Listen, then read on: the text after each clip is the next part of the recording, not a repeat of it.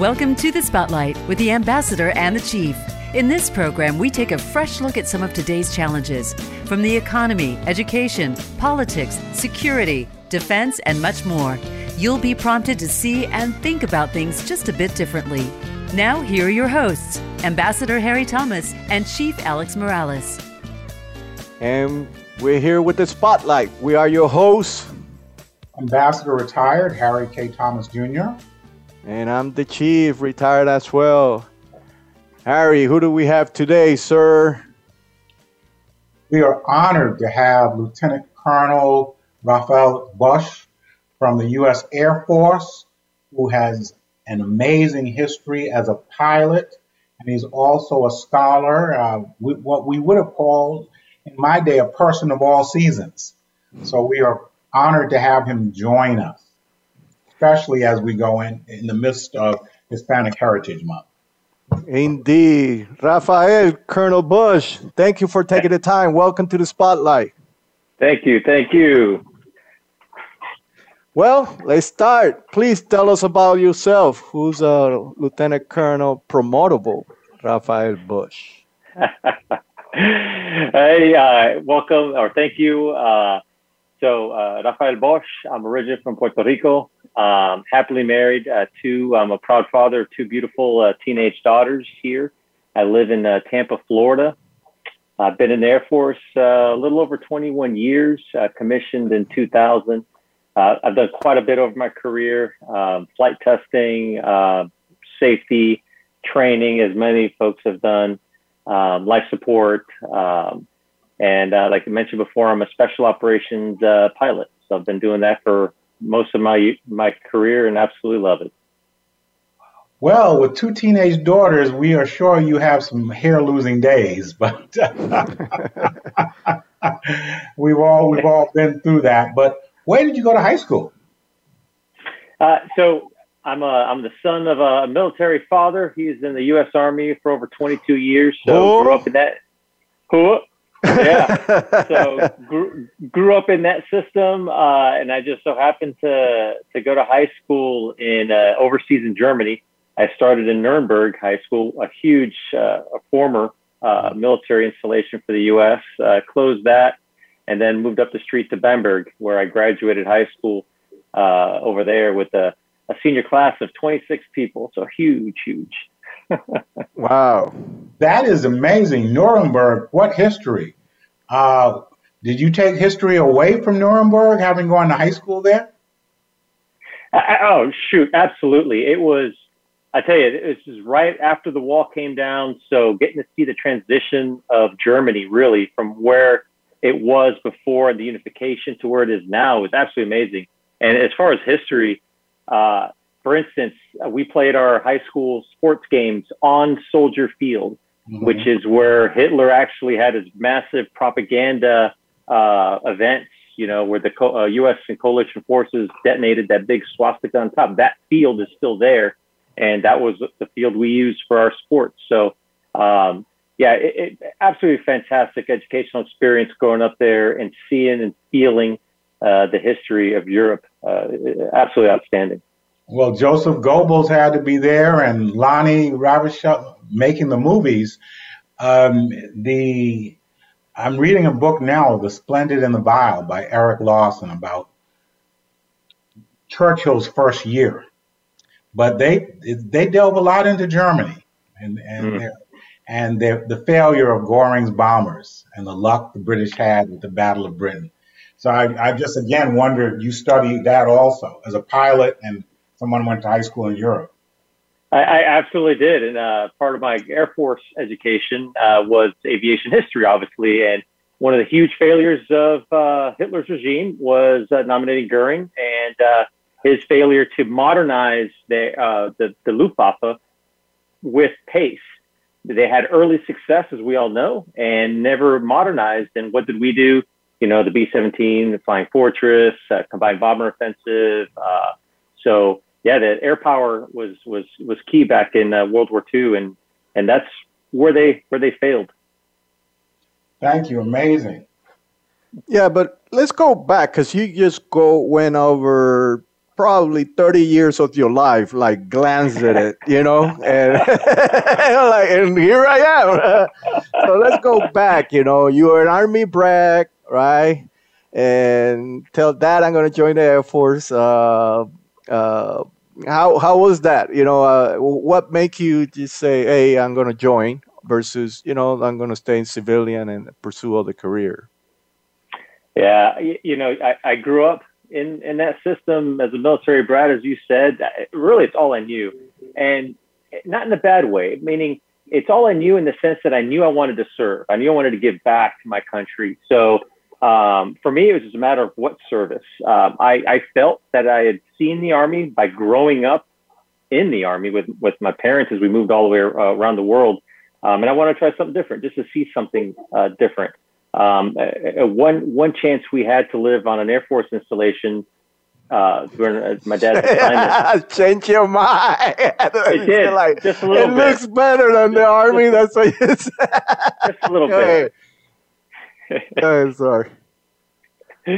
Yeah, there was just a little bit of an influence in many ways, but yeah, it was no harm done. My dad wasn't upset about it. He's still Army all the way, but yeah, I always knew I wanted to serve.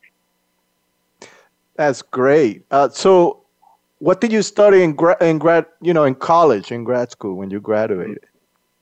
So my undergraduate was in biology. So my plan originally was to be a flight surgeon, study to be a flight surgeon in the Air Force. Plan to change like they always do.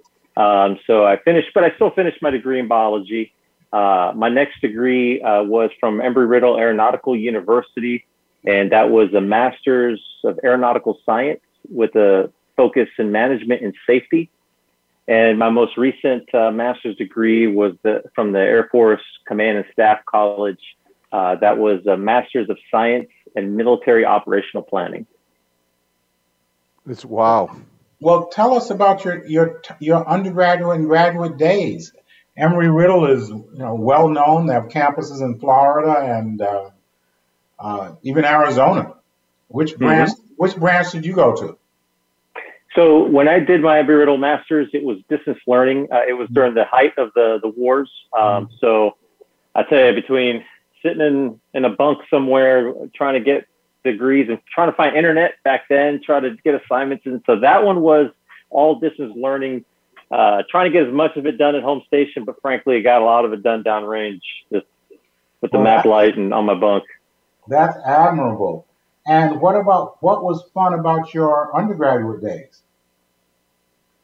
Oh, the University of South Florida, right up the road in Tampa. It was an interesting place, put it that way. From a kid, time and space. So from a kid coming from Europe and just my high school life was over there, a very European high school life, to coming here cold, no transition, graduating in Europe, coming straight to the United States was a culture shock in many ways. So in a good way, but in some other not so good ways. But it definitely made it interesting just being here in the U.S., the States for once, and studying here and living that youthful lifestyle that was different from overseas. But it was all fun. Well, USF is a great school, but and it is really massively grown in the last 20 years. But what were Alex and our children had the same experience being overseas and having to adjust to college in America. It was not always easy socially as opposed to academically. What challenges did you face? Probably the biggest challenge I faced was a little bit of social adjustment.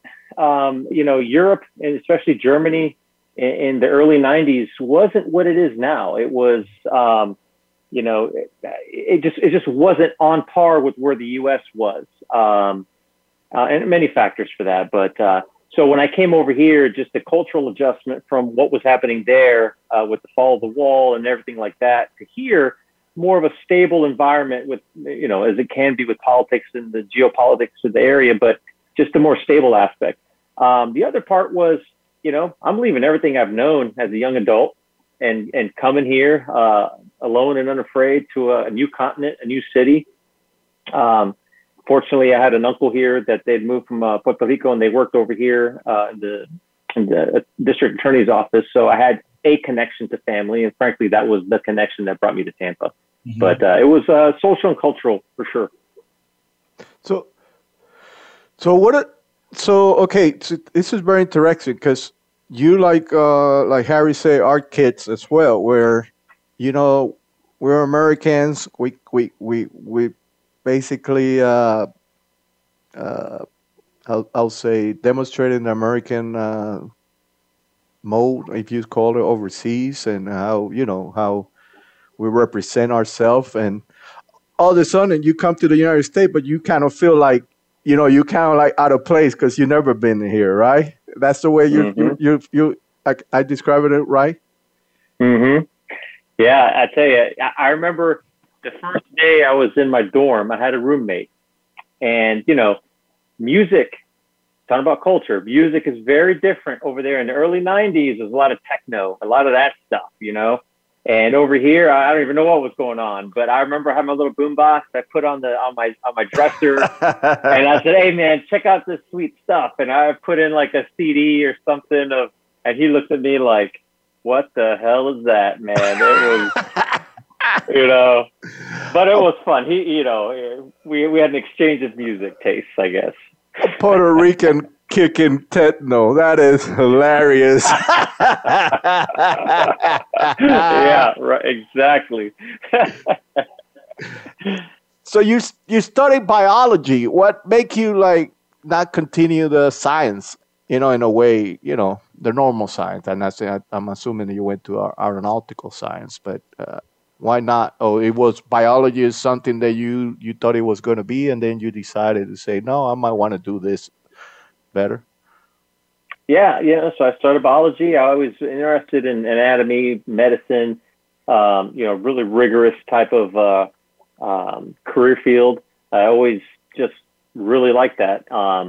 And came to USF, University of South Florida, enrolled in ROTC, and then, everything kind of changed from there. That's fantastic. What is ROTC? Is it just Air Force at USF, or do they have all branches? And what was your experience there?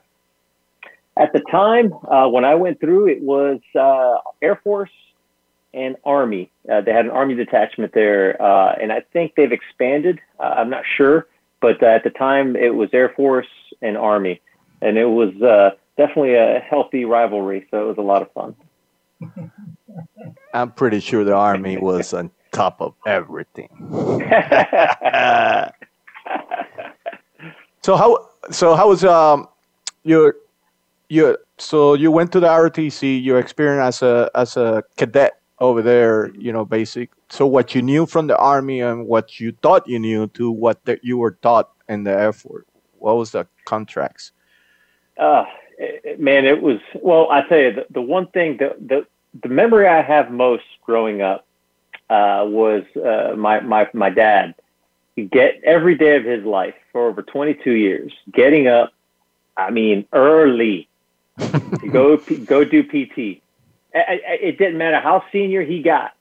He had to get up early, go do PT, and come back. Okay, those are the memories I remember. You do too. So, and I remember in ROTC, I'm like, oh, here we go. No, it wasn't like that on the Air Force side. We did PT, we did all that, but I remember the Army guys, they'd be out there humping around with their rucks and all this crazy stuff, and no, we didn't have to do all that. I was like, I like that. And with that, we're going to take a short break, and we'll be right back.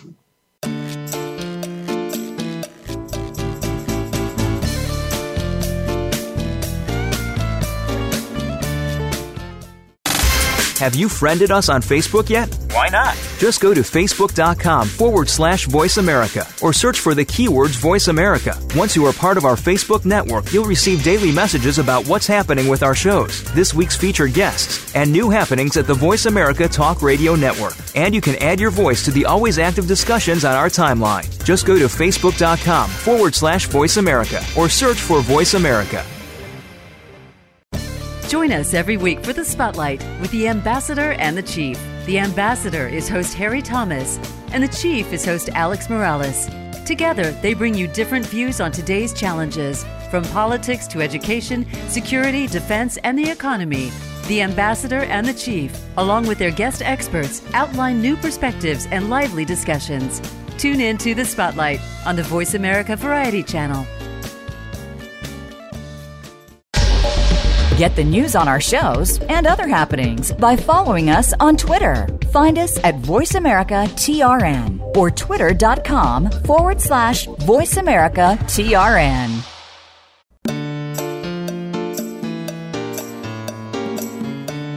You are listening to The Spotlight with the Ambassador and the Chief. If you have a question or a comment about the program, drop us a line via email to support@dbaeecsolutions.com. Again, that's support@dbaeecsolutions.com. Now back to the Spotlight. And we're back with the Spotlight.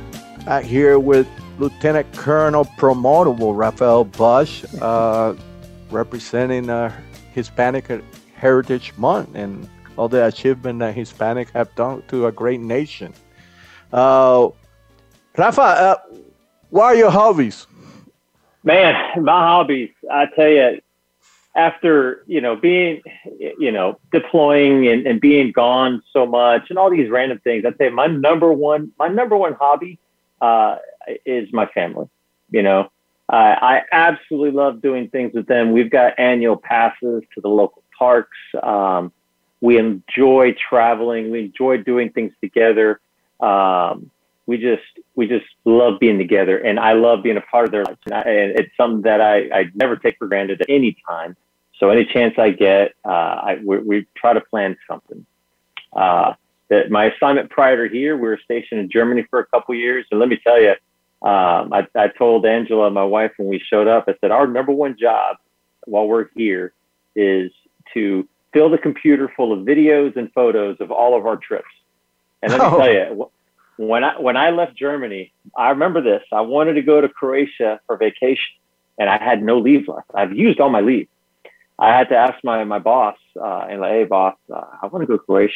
Can I go this long weekend? And he's like, all right, here's my phone number. Let me know if anything happens. I'm like, okay. So we did. We max performed, all of that. So I absolutely enjoy doing things with my family, and it's just something that's near and dear to my heart. Now, on a lesser, nowhere near as close, but on the more terrestrial type of hobbies, I've got an old 1965 convertible Mustang that I like. Cool. Yeah, I like tinkering around with. So that takes up some time. A couple weekends ago, I got to use it. My daughter's high school, they had their homecoming football game, and they drive the court around in convertibles around the football field. So I got to do that. So that was a lot of fun. Those little cars are like museum pieces for these kids. I was pointing things out in there. They're like, hey, saying, you see all those things in there? They're like, oh, what are those? I'm like, those are ashtrays. There's like 4 ashtrays in a little 65 Mustang, 4 ashtrays, It had a cassette player. También, wow. And I said, hey, do you guys know what that is? And they're like, it's an iPhone holder. Look, your iPhone fits. And they try to get that shit out of there, get that stuff out of there, It's a cassette player, man, not an iPhone holder. So, and in my younger days, I used to love playing racquetball. Oh man, I love playing racquetball. My feet are all messed up. I'll get in there and I'll hurt for like a month. So, but yeah, those are the things I enjoy. Yeah. Hey, let's go back for 1 second. We have listeners around the world. They don't know what Lieutenant Colonel Promotable means. Can you please explain that? I'm very serious. Yeah, no, that's a good question, and you're absolutely right. So in the Air Force, in the U.S. military system, An officer in the grade of lieutenant colonel that is promotable means that he has been selected for promotion to the next highest grade, which in the U.S. military system is the rank of colonel, at least with all the services except for the Navy.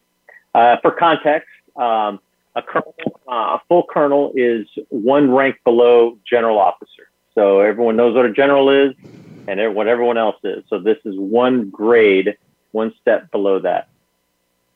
Thank you and congratulations. Not too shabby, right? I know, man. Well, no, I was thinking that you were talking about your convertible. Did you build it, or you bought it? Did you work on it, or did you bought it like very messed up, and that was your project, or? No, I got it from my dad. I've had it for 14 years now, I want to say. So, I remember when I turned 30 years old, I'm in my house, up in the panhandle of Florida where we used to live. And, just like every year, my parents call me early as hell in the morning to say happy birthday, even though I'm sleeping, but they called me. And my dad calls me, he goes, "Hey, happy birthday, old man." I just turned 30. I'm like, yeah, Papa. And he goes, "Hey, why don't you look outside?" I'm like, "What?" And I look out there, and the big old flatbed, and the car's sitting on it. And I'm like, "Oh, hell, what is this?" So it was a gift from my dad to me. It already been restored. So it was, entero. It was full, had everything. And a beautiful car. I have a Hot Wheels that looks like it. It's not on this desk, but it's pretty neat. I love that car. We enjoy it. My girls enjoy it. It's a lot of fun. Like I said, it's a showpiece, a little piece of driving history. I mean, shoot, 65 is a long time ago, and it's very interesting how things have changed. Wow. And that's pretty cool, actually, to go out there. Well, I know you cover a little bit about, why you joined the Air Force, but is it because you wanted to be a pilot? I knew I always wanted to serve. So that was first and foremost. So I chose the Air Force just because it was there, and I said, okay. As far as aviation, aviation for me, most people are from little children. They're like, yeah, that's what I want to be. In the 80s, when I mentioned before, we were stationed on an Air Force base. It was Seymour Johnson Air Force Base in North Carolina. And I remember this well. And they had F-15s there. And again, my dad was in the Army, working up the road in Kingston in North Carolina. And I remember watching these jets come in and day out and just wondering. And the one thing that fascinated me the most was, what do they do? Like, these are normal human beings. And again, I was a kid. Normal human beings flying these highly complex machines.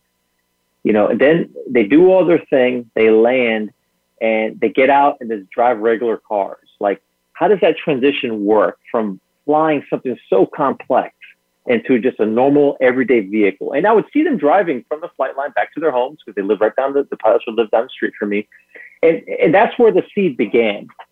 Now, I will say that from a child, I've had motion sickness issues. As a little kid, yeah, I know. I know. And I tell you, as a kid, I would not do well in car rides. Airliners, I would get sick on airliners as a little kid. So here comes, and fast forward all of that to USF. I'm there at the ROTC. Everyone's putting in their pilot applications. I was interested, but not as gung-ho as some of the others. And when the list came back on who got selected, out of my whole detachment, only one guy got selected, and it was me. It was you? Yeah. So the sixth guy? Yeah. So I tell you, a lot of perseverance, going through pilot training to get to where I'm at today. But I tell you, a love-hate relationship. I loved aviation from a young child, but it was not easy overcoming a lot of the motion sickness issues that I had as a young adult and a young child. But it wasn't a smooth road for sure, and it was a little bumpy. But I got here, and it's been great ever since. Aviation is a massive part of my life. Massive part of my life. So how was pilot school? What was the most difficult part of pilot school? Is it the flying or the books? So, it's a very good question. And before I went to pilot training, someone gave me the best bit of advice. Look, pilot training is easy. However, it's a fire hose of information that you have to learn and digest. Okay. Flying is a skill that you can teach. The knowledge is what you have to attain and retain. Right.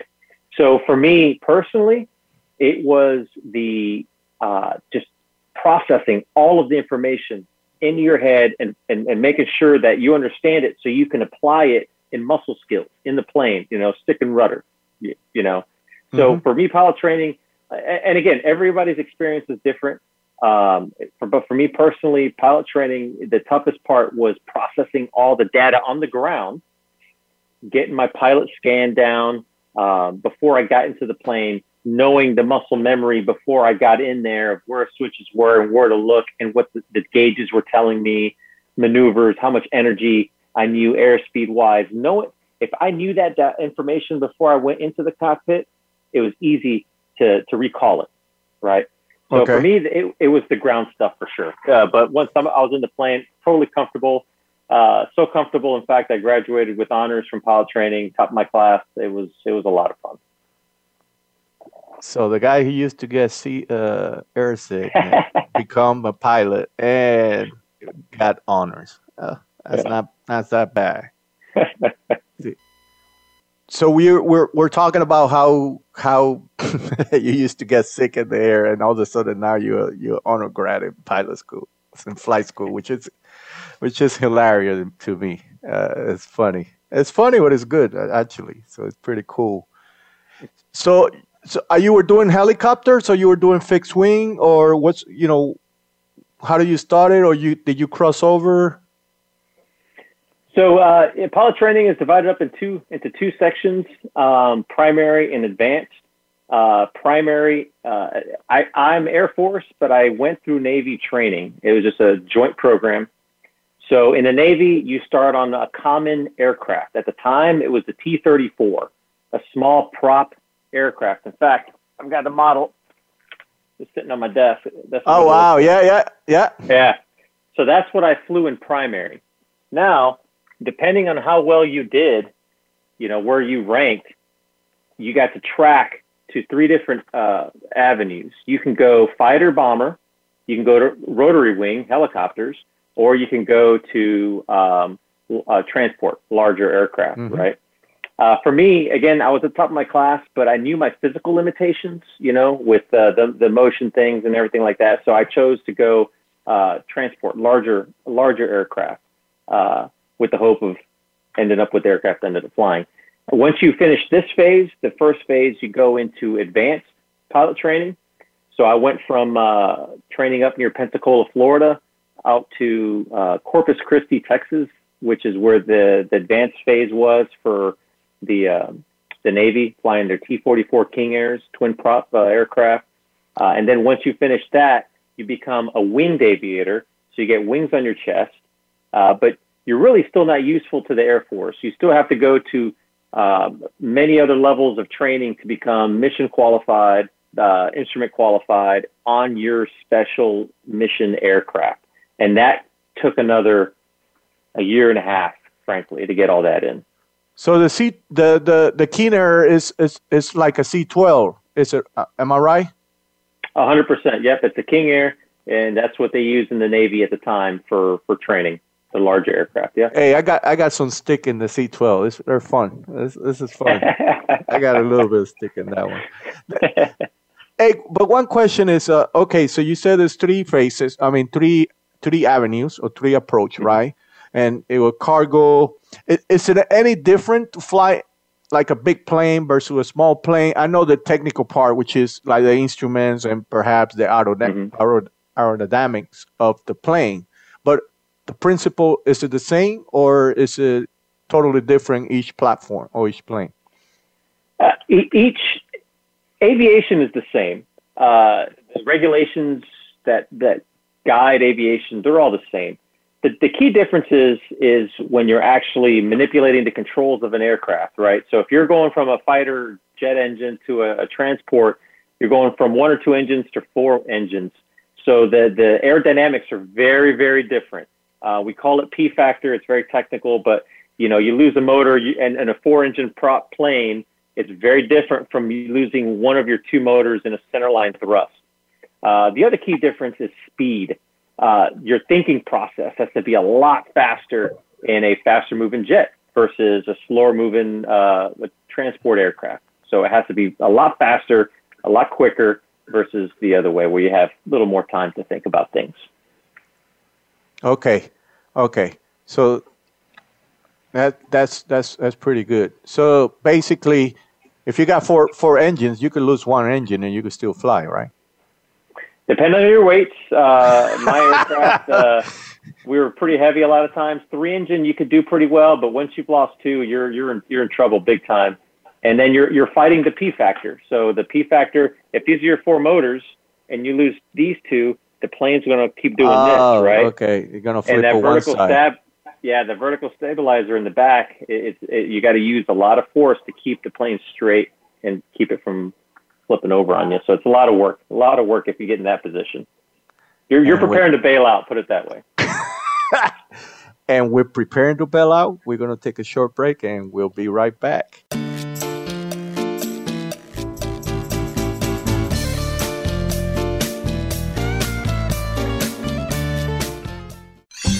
Your favorite Voice America Talk Radio Network shows and hosts are in your car, outdoors, and wherever you need them to be. Listen anywhere. Get our mobile app for iPhone, BlackBerry, or Android at the Apple iTunes App Store, BlackBerry App World, or Android Market. Join us every week for The Spotlight with the Ambassador and the Chief. The Ambassador is host Harry Thomas, and the Chief is host Alex Morales. Together, they bring you different views on today's challenges, from politics to education, security, defense, and the economy. The Ambassador and the Chief, along with their guest experts, outline new perspectives and lively discussions. Tune in to The Spotlight on the Voice America Variety Channel. We're with you wherever Alexa and Google are. At home, in the car, on your smart TV, and your connected devices. Hey, Alexa. Hey, Google. Play my favorite Voice America podcast on TuneIn. It's just that easy. But don't forget to make sure you actually mention the name of the podcast show to make it work.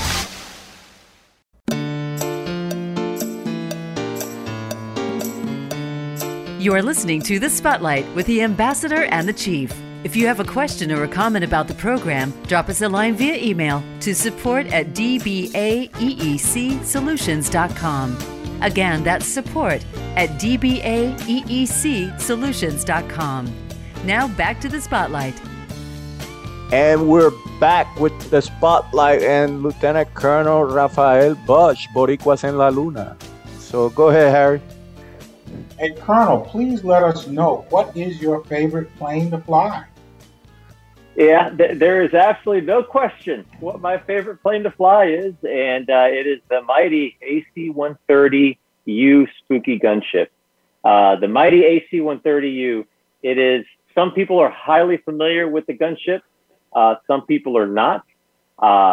It's a lot of people remember the Vietnam, Puff the Magic Dragon, this side-firing AC-47 aircraft. Those were the original spooky gunships. Several decades later, and a lot of research and development, we ended up with my aircraft that I flew extremely proudly for over 21 years, the AC-130U Spooky gunship. I tell you, the plane is, well, put it this way, I mean, it's brought me home from numerous combat deployments. The number one rule of flying a gunship is always expect to be fired upon, especially when firing. Okay. And the fact that you have gun in the name of your aircraft, you're always firing, you're always going to be in a position where you have to employ your weapons. So, that means expect something to come back at you. And we did. But this plane, I tell you, extremely well built.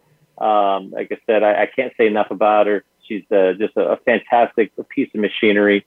High demand, low density aircraft, and when the history books are done and written, I tell you, per capita, this small number of aircraft that we had out downrange will have an outsized impact on counter VEO, global war on terror, when the history books are written over the past 20 years. What my unit that I was a part of and what we all did over that time frame is absolutely outstanding, not spoken out enough about. Maybe some due to classification, but others just due to the knowledge gap. And there are so few. Everyone knows what a bomber is and this and that, but an AC-130, A for attack, is one of those planes that you just can't just make out of the blue. It takes decades of R&D to make one of these things, and very proud to fly them. In fact, I've got so my aircraft. We shot. We have 3 weapon systems on my aircraft: a 25 millimeter cannon, which this is not a live round, but this is a facsimile of a live round. Yeah, look, check it out. This is a 25 mil round. We carried 3,000 rounds of this aboard my plane. The next round I have here is a 40 millimeter Bofors cannon. I don't have the top half of this, but they would come in clips of 4. Now, the Army knows a 40 mil round. This is not that. This is a Bofors cannon. So this came off of the World War II ships, the anti-aircraft guns that you see in the movies, the pom-pom guns they shot wow. at a time. This is what they are. In fact, a lot of these, if you look on the strike plate, you won't be able to see it, but a lot of them will have a Navy anchor on them. The rounds are just that old. They're from World War II. And then the last gun we had was the 105 millimeter howitzer, which is a normal Army field artillery piece that we decided to put in the back of a plane and shoot it. That shell I don't have with me handy, but it's about a 47-pound shell. It's massive. So I love the gunship. That's my baby. Well, actually, I know what a bombardier is. You know what a bombardier is. But many of our listeners, especially overseas, don't know the difference between a fighter, a gunship. I'm always asking Alex and those about the difference between a C-130 and C-17. So what's the difference between a gunship and a fighter or a bomber?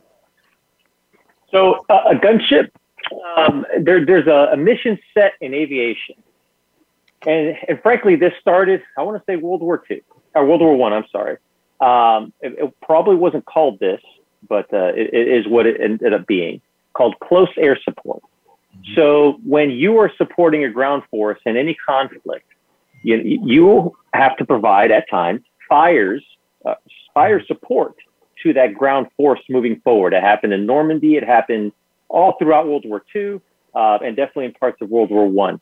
So that aircraft providing precision, that's the key. Precision fires in support of a ground force, that mission is called close air support. The gunship, the AC-130U and the other variant, that's what we do. We are absolute experts in that skill craft. None better in the world. That's what we do. Close air support. Precision fires with limited collateral damage. Almost none. Okay. Now, you've got fighters. Fighters can do close air support. But a lot of times when they do close air support, they're dropping a 500-pound bomb, where I can drop this with almost no collateral damage, and a 500-pound bomb can have catastrophic effects. You may want that. Now, a bomber. Think B-52. Everyone knows what those things are, the massive bombers from Vietnam. We still have them today. And those, they just drop massive munitions, carpet bomb if you need to. I will say in the modern era that they have, all of these assets have smart munitions, so they can drop GPS and laser guided now. So they can limit collateral damage. It's not like the videos where they just drop hundreds of rounds or bombs. No, it's very different nowadays. They still can, but they don't in the conflicts we're currently engaged in or actually just recently left. So those are the big differences between the three attack type of platforms, from bombers to fighters and to gunships. Thank you. I'm more educated, and I hope our audience is too. So when you said they shot at you, does the rounds go through the skin of the plane, or do you guys have some type of armor that protect you guys, or just out of curiosity, if you can't speak about that? Yeah, so the aircraft does have armor. It did at once upon a time, and the armor covered the vital lines, hydraulic lines along the center of the aircraft there. So it did have armor. They had armor near the pilots, where down near our feet, in that side where we're in orbit. So there was armor to protect us. Yeah. Okay. You're still getting shot at it. So not fun. I think you should. Have you ever done any recruiting, not as a tour, but as a part-time, when you have a chance to go back to USF? No, I'm serious, because you're so passionate about the service you've done for our nation, along with your colleagues. That comes through. But have you done any of that? Yeah, actually, I've done quite a bit of that. In fact, next week, I'm going to USF to be part of their career day. So they asked me to come out as a graduate alumni to come out and talk about what I've done, in the past and what I've seen, and push that knowledge down to cadets. I love that. Anytime those opportunities are presented, I take them every chance. Those are priority for me, to get that knowledge down, to instill that enthusiasm in, one, aviation, the Air Force, and then two, special operations in particular, my love, my career. That is fantastic. Hey, you've been involved in testing of Special Forces aircraft and battle system works. Can you just talk a little bit about that? What does that mean? Yeah, I'll try to keep it in the time limit, because it's a lot. So yeah, just overall. Yeah, no problem. Before coming to SOCOM, my current job, I was flight test squadron commander at Hurlburt. So what that meant was I tested aircraft all the way down to battlefield systems. So if I needed to test a new kit that allowed a combat controller to measure the runway strength or the runway condition with a Bluetooth device, we would do that. I mean, everything in between, we would operationally test it. So testing, as we all know, there's two types of testing: developmental and operational. By law, the only one that is required is operational testing, which is what I did. So developmental testing is, did we build the thing right? Did we build it to spec, mil spec, and to code? Okay. What operational testing is, does it work? Did we build the right thing? Not the thing right, the right thing. So I've got a chart here. I'll show you. Hopefully you can see it. So any widget, you see how crazy this thing is. You're not supposed to be able to read it, but you can see all the crap that's on here, right? Yeah. This is a very toned down version of the acquisition life cycle. So out here is where something begins as a gap. And then out here is where it's fielded. All right. Testing is a vital part of that, because an operational test, when I assess something, we use a scientific test method called design of experiment. When I test something, after all the rigor I apply, I provide a fielding recommendation to an Air Force Special Operations Command. It was the A3. A fielding recommendation: boss, I recommend fielding, or boss, I do not. Now, for an 05 squadron commander to have that kind of, weight and push is a pretty rare thing. And I direct reported to that general, who is A3, with my fielding recommendation. And I would give the reasons why or why not. Or maybe we'd recommend it and say, no, but you need to change this one thing, because when a guy pulls a trigger at that point, his glove gets caught on this other thing. You got to take that off of there, right? So we would test everything. And like I said, It's a very rigorous process. It's a scientific method. It's the same every time. It doesn't matter if I'm testing this pen or a new gunship, which we did, by the way. We tested the latest gunship, the new AC-130J, which is a massive program, and we got to test it, and it was absolutely fantastic. One of the best jobs I've ever had doing operational tests. I couldn't say more about it. It just, I loved it. Absolutely loved it. So you basically, to our audience, you try to see if it works in real life. Operationally representative, yes. That's what we called it. Yeah, we needed a operation representative, which made it even better because developmental test does the stuff in the lab, sterile, very, but no, we need to be in an operational environment. So when we tested the new gunship, we had to go to the Pacific Missile Range facility in Kauai, which is in Hawaii, operation representative area. White Sands Missile Range. You got to go out there for the high desert when we're shooting Hellfires. It's lots of fun. Lots of fun. Okay, Harry. That is amazing. I'm still stuck on how precise you are that a glove the size of a ring finger of a glove has to be changed. That's amazing to me. How do we dispel the image, though, that we see in the press that these assets are overcost, outdated, and a drain on the exchequer? What would you say to a member of the media giving that assertion? Well, so it depends on what angle you're coming from, right? So a lot of those questions could be loaded depending on what their background is or where they're coming from and asking the question. But frankly, being a military brat and being an American, I want my forces to have the best there is. Mm-hmm. And I can tell you right now, they absolutely get, again, I was in special operations testing, so I can tell you right now, the kit that special operators get is bar none the best in the world. Now, I can't put a price tag on that. People can, but all I can say is being a part of that huge chart that I showed you, that everyone in that chart, thousands of people involved in this, and I've dealt with most of them, they all have one priority, making sure that piece of kit that gets on an operator or an aircrew member or whoever is the best that can be fielded. There's no question about it. Now, the acquisitions officers, that's not what I am, but I work with a lot of them. Cost and schedule, that's what they're worried about.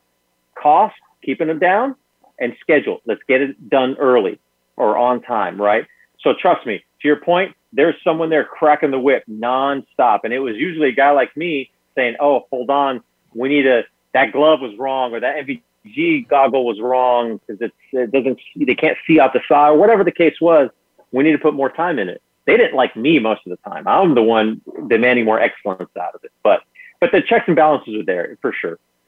Thank you so much. That we need to hear more of that from DOD, in my opinion, given to the American people, because that's not what often comes through, even in this politicized world. But thank you, Alex. So, we got about 2 minutes left. What's next for you, Colonel? Oh boy! So I'm looking at the horizon for me. This is a young man's game, and I'm done with this. No. So yeah, I'm looking here. Looking to transition in the next year or so. A little over that. So just to see what's next for Rafael and what's next for the Bosch family. You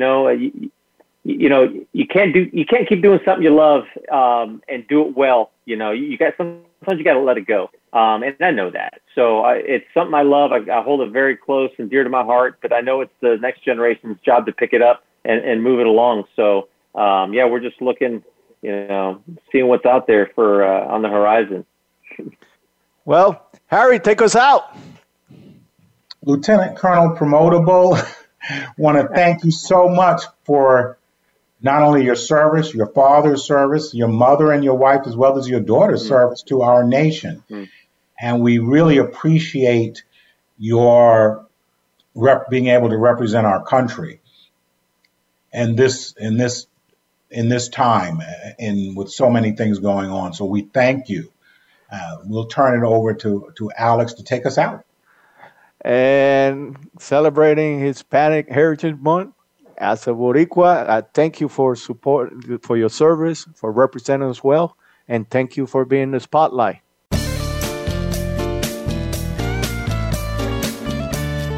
Thank you for tuning into The Spotlight with the Ambassador and the Chief. Be sure to join Chief Alex Morales and Ambassador Harry Thomas again on the Voice America Variety Channel.